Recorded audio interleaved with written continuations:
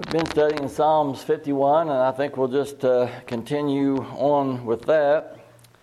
We'll be, our lesson will start out in verse 12. And let's start in verse 7, and we'll read down through a few verses. Psalms 51. Verse 7 says, "Purge me with hyssop, and I shall be clean. Wash me, and I shall be whiter than snow."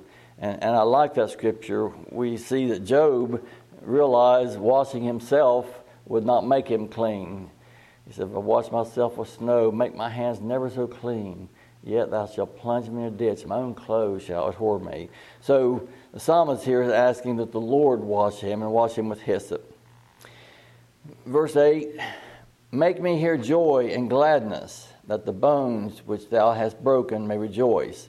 And of course he's saying make me, because if he doesn't make us, we would not hear this.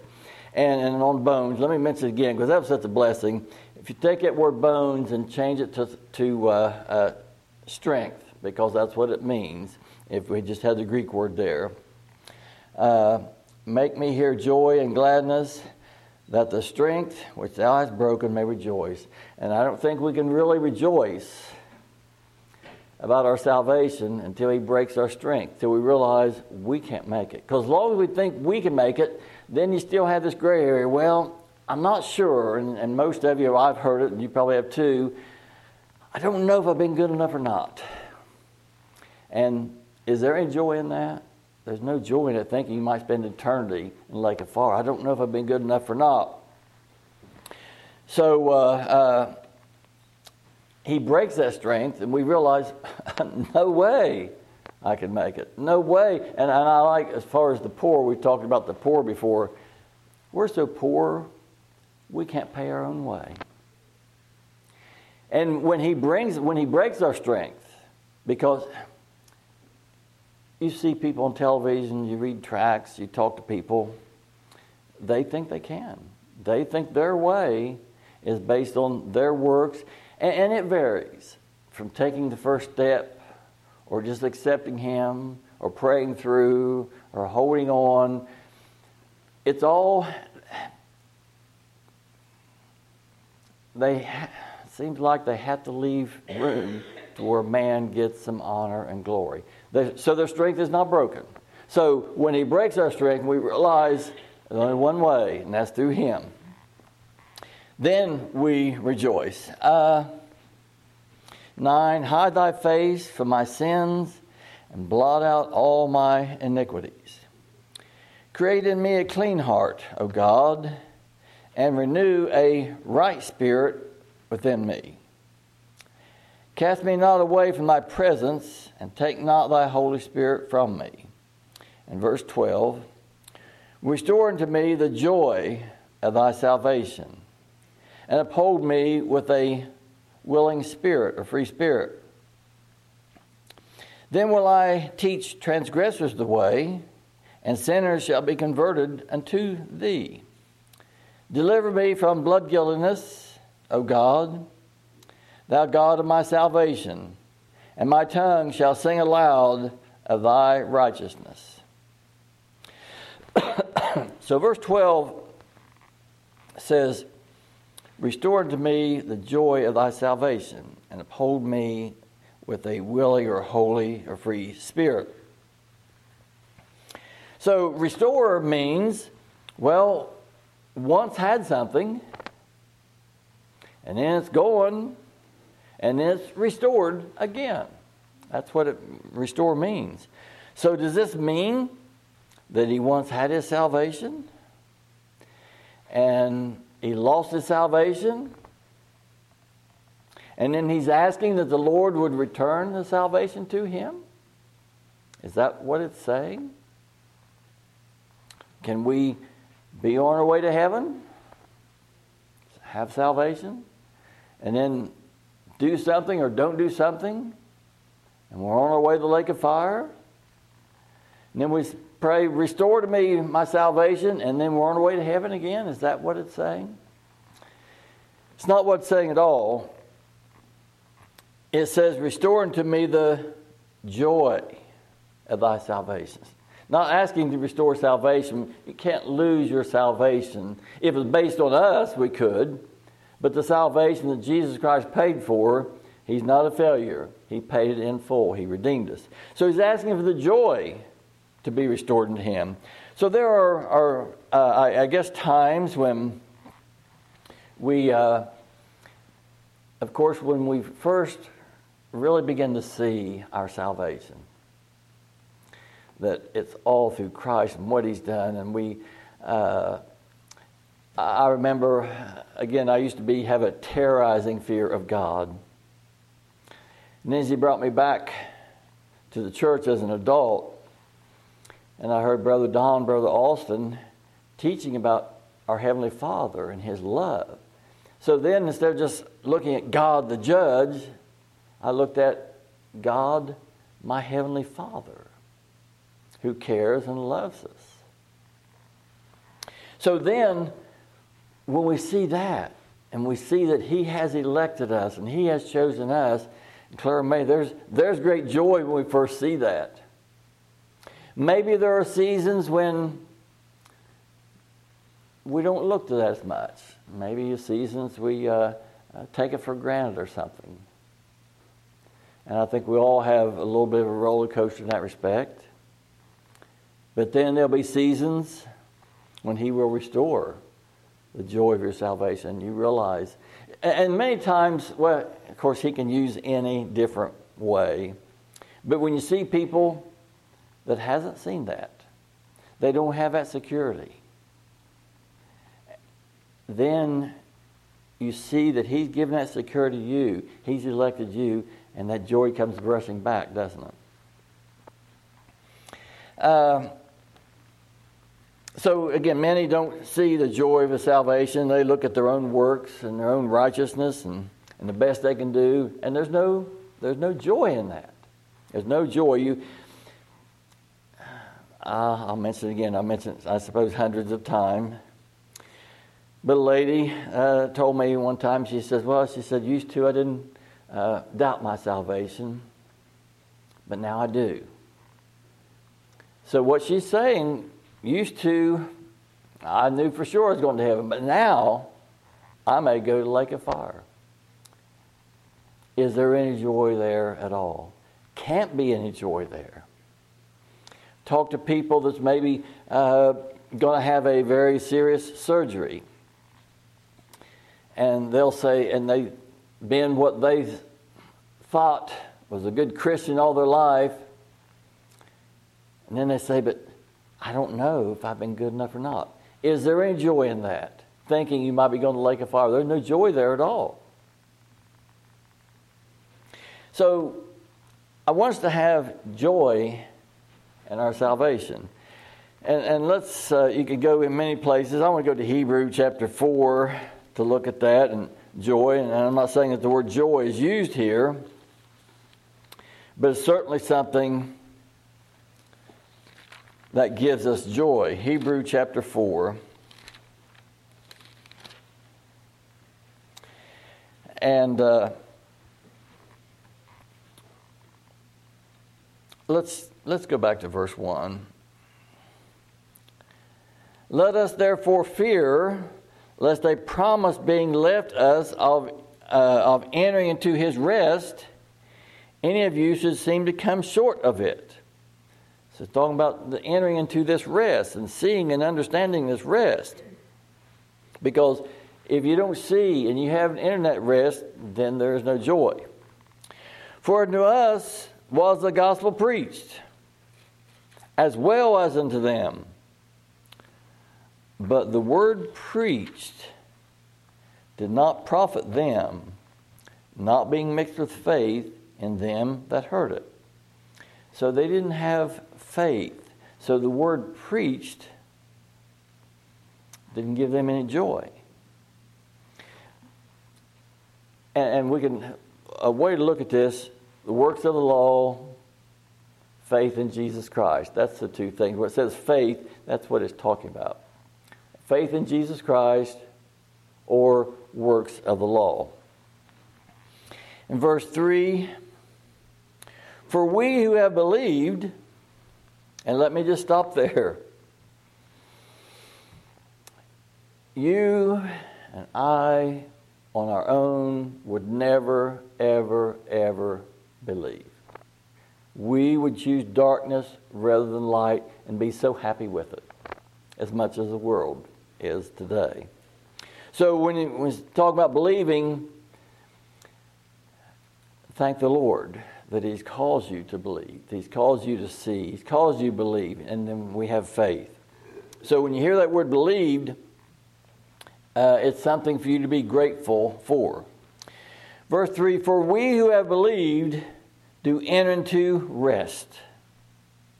As He said, if I have sworn in my wrath, if they shall enter into my rest, although the works were finished from the foundation of the world. So talking about entering into rest and talking about a work being finished. So what work, he's talking about rest. And if you talk about rest, you can talk about our Sabbath, which is not a day of a week, but our rest is Jesus Christ, of course. And if you read on down through there, it tells you a little more of that. But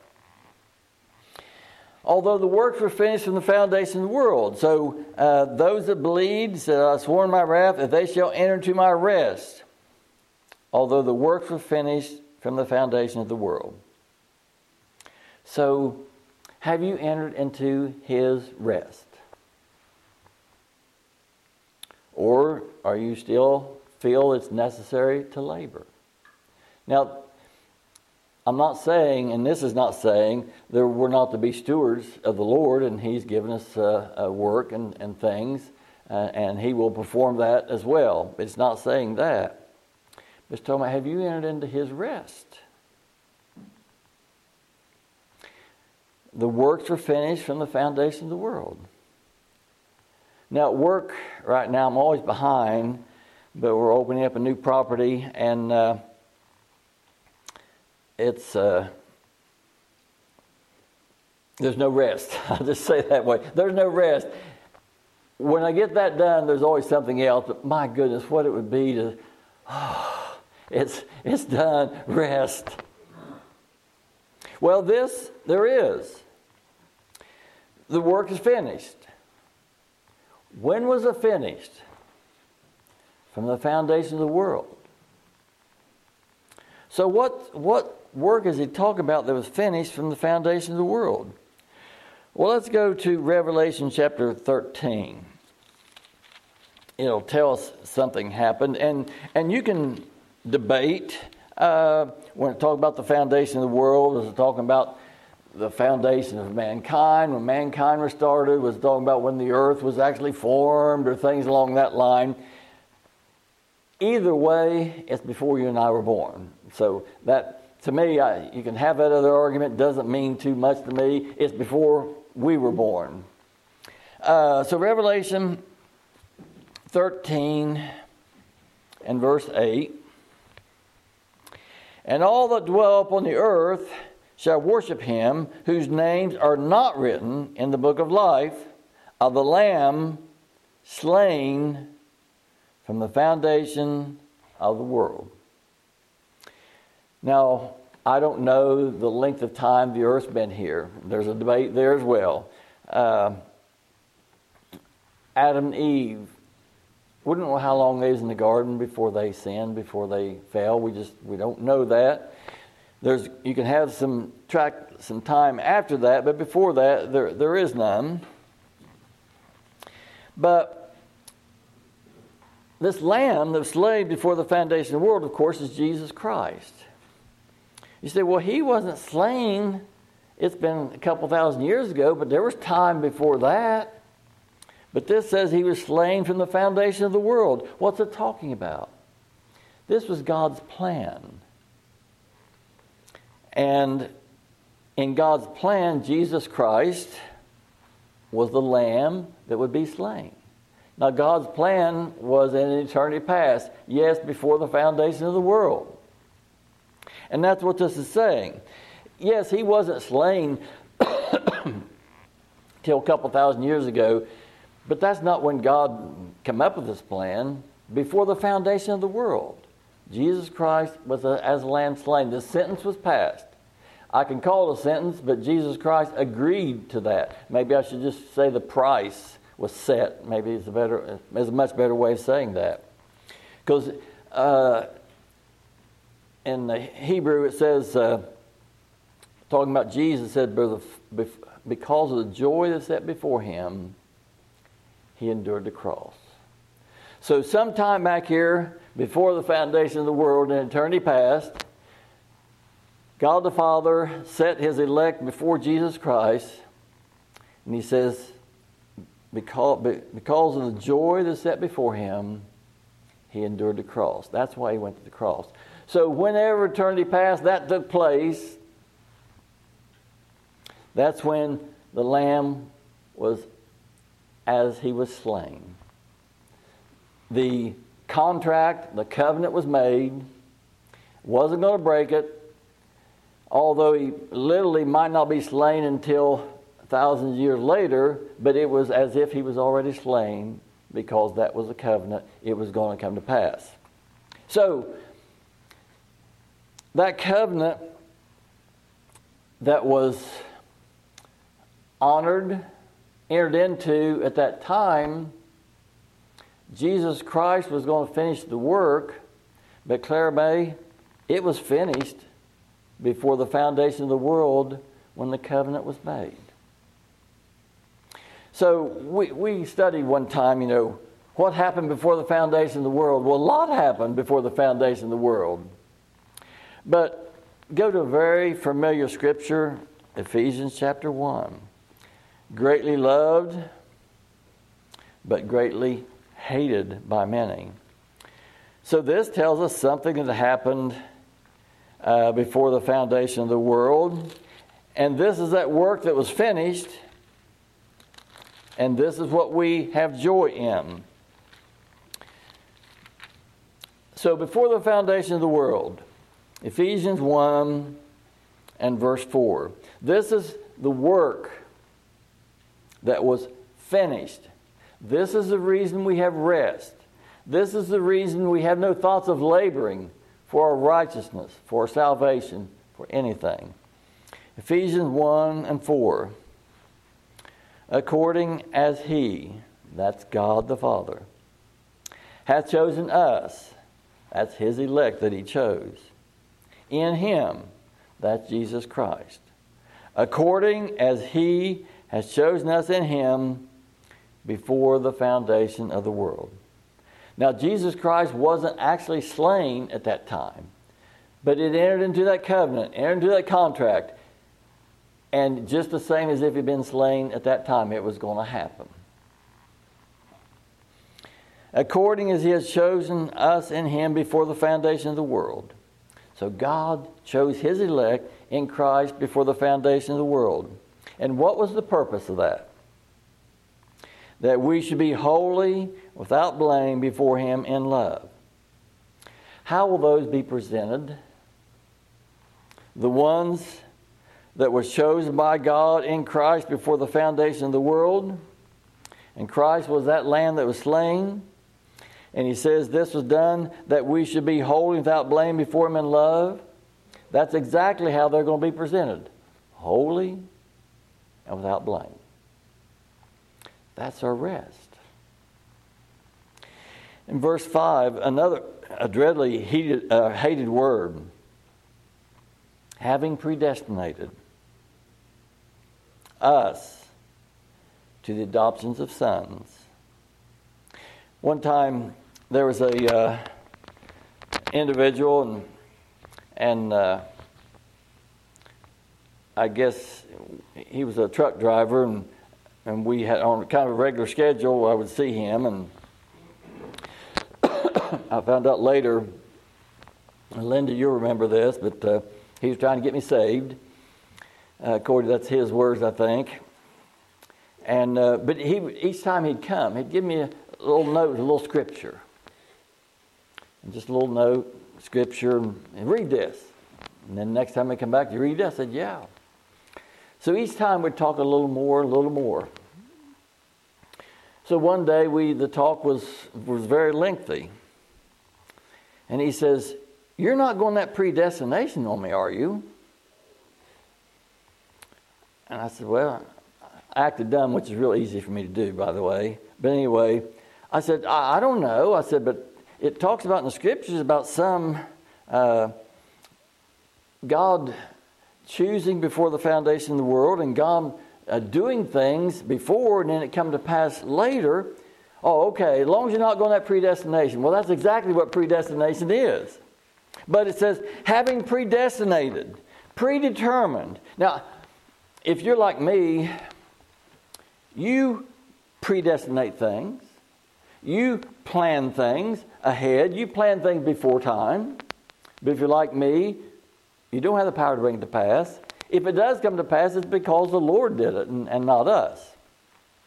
But having predestinated beforehand. Before when? Before the foundation of the world, when the covenant was made. Having predestinated us unto the adoptions of sons by Jesus Christ to himself according. Now here's where the world wants to change this. It's according, have you accepted Jesus? Have you, and I'm sure you've heard it like this. There was an individual who passed away one time. Somebody was talking to him and they said, had they made their life right with God? So is it according to if you made your life right with God? Is it according if you took the first step? Is it according if you prayed through? Is it according if you believed? What's it according to? Because it says according. According to the good pleasure of his will. You know, most of our battle with the religious world is about free will, which gives honor and glory to man. But I'd like to ask, so this is according to the good pleasure of his will. So if we've entered into his rest, because he's caused us to see that Jesus Christ was the Lamb slain from the foundation of the world, and God has chosen us in Christ before the foundation of the world, that we would be holy without blame before him in love, then by our free will, can we override that? Can we make that of no effect? What if our will is contrary to God's will? And that's what I like to tell people when talking about we're free moral agents. What if God wills this and we will this? Well, they don't think about too much that way. But whose will is going to come to pass? Well, it's God's will. Now, they will say, well, I'm not a puppet on a string. God's not controlling me. But that is foolish. But it's God's will, and that's what it says here. According to the good pleasure of his will. And see, that's where we have rest. It's not our will, our choices, our decisions, our believing. It's not any of that. According to his will. To the praise of the glory of his grace. And we hear that word, we use that word. We sing the song, Amazing Grace. That's an unmerited favor of God. That's what will determine if we go to heaven. That's what will determine if we have everlasting life. His grace, unmerited favor. But the world thinks it's not unmerited. We deserve it. And I heard the man one time, and it came to my mind again, and I'm going to share it with you again. He says, you do all these things. And Rhonda, I don't know his list, but it starts with you taking the first step, you believing, you choosing, you praying through, you turning over a new leaf, all these things.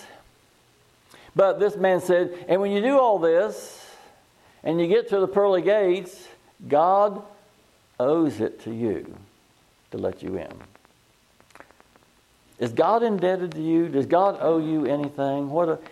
These are good people, good human beings, good citizens, good neighbors. But you see what they're saying?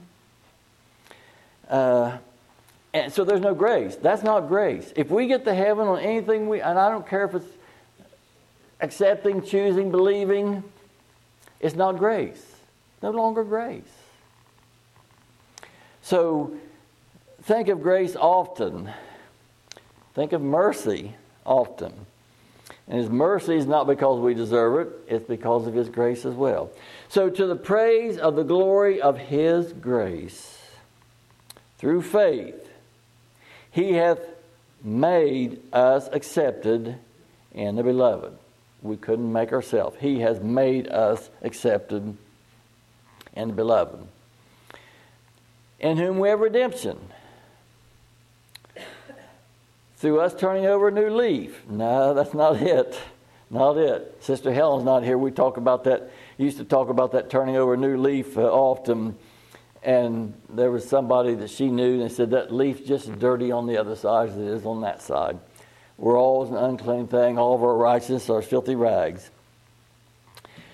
In whom we have redemption through His blood, the forgiveness of sins, according to, here's another according to how sincere you were,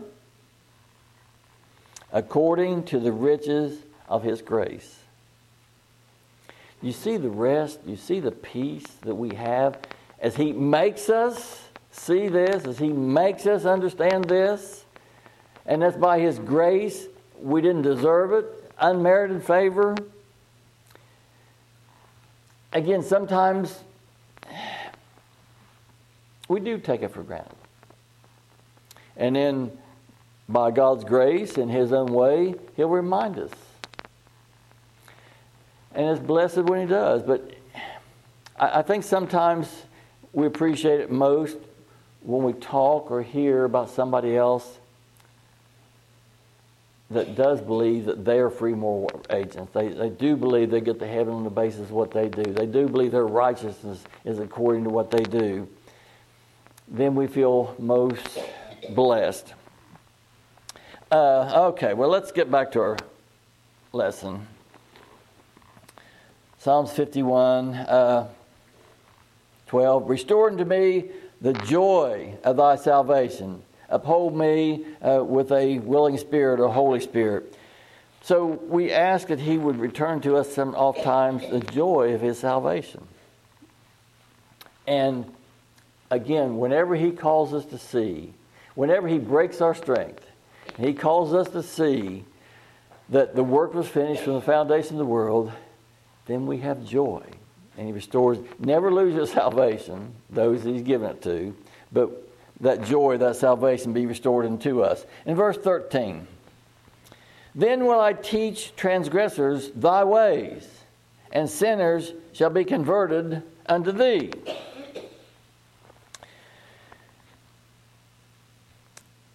So is this kind of bargaining a little bit with God?